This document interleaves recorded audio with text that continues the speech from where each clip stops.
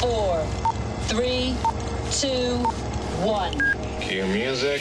This is Movies First with Alex First. Turquoise Jones, played by Nicole Beharie, works hard in a bar and at a mortuary to keep her head above water and make something of herself. But of course, the bills keep coming in. In 2004, it looked like the world was at her feet.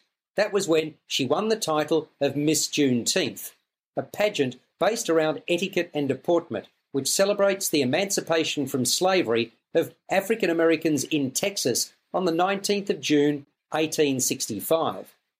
Along with the glory of the victor's tiara, she was gifted a scholarship to the black college of her choice, only she squandered that opportunity. Now, 15 years later, she has the chance to make amends through her daughter, Kai, Alexis Chikazi. Only Kai would much rather give the Miss Juneteenth pageant a miss and try out for the school dance team. Mind you, Turquoise is insistent.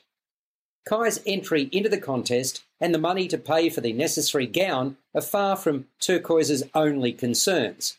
She's also dealing with Kai's estranged father, Ronnie, Kendrick Sampson, a gambler who can't be trusted. And then there's her Bible-bashing, alcoholic mother, Charlotte, Laurie Hayes, who didn't make things easy for Turquoise as she was growing up. Push as Turquoise does, as you can gather, her life is far from a fairy tale, and she has to come to terms with the fact that, care as much as she does, Kai's life and choices are indeed Kai's. You're listening to Movies First. For more, like us on Facebook and follow us on Twitter. Miss Juneteenth is a film of gritty realism. It feels authentic. I speak of both the characters and the setting. It presents as a slice of life that you might not choose, but you're born into. Leading from the front is Beharie. The film is undoubtedly made through the power and conviction of her performance, a combination of strength, determination, and vulnerability.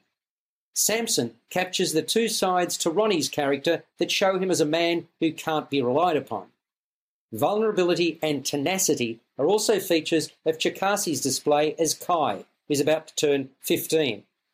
Miss Juneteenth takes a looking glass to history and the ongoing struggle to overcome obstacles as a black American woman and make the most of yourself.